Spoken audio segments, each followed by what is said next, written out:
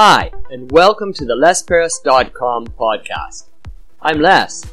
This podcast is a short daily monologue that you can listen to. Use it to practice listening to English. Use it to stimulate ideas. Use it for BGM. Well, hello, and welcome to the Les Paris podcast. You're listening to episode 85 today. Yesterday I talked about modern zoos. And today, moving away from animals to plants, let's talk about botanical medicines. That means medicines that come from plants. Botanical medicines.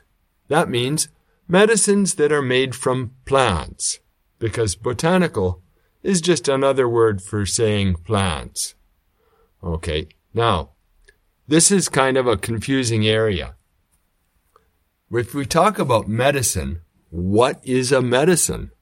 As I did a bit of research, I found there was sort of a fuzzy area.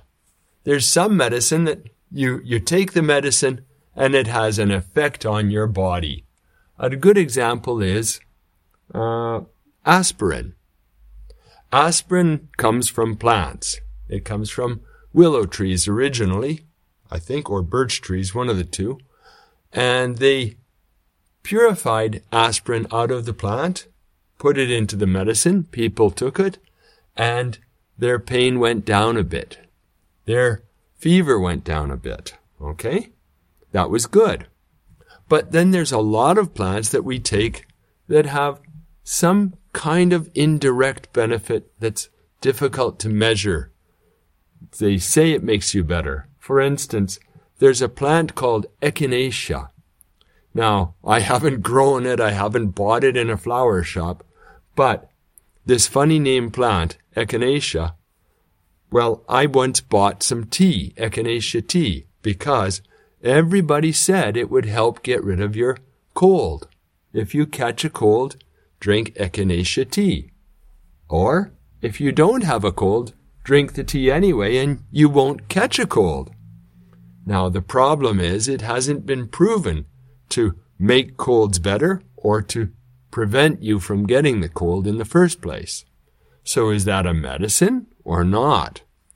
It turns out there's a lot of plants like that. They seem to have some benefits and people take them for those good benefits, but it's not a clear one-to-one relationship.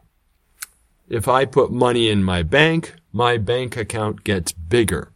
If I take Echinacea tea, I can't say that I won't catch a cold. Do you have any plants that you take to prevent some kind of illness? Or do you have any plants that you take for other benefits? Tell me about it when you can. Now we've come to the end of episode 85 for the Les Paris podcast. Today we talked about botanical medicines, although I didn't give many examples. Please come again tomorrow when I talk about balance.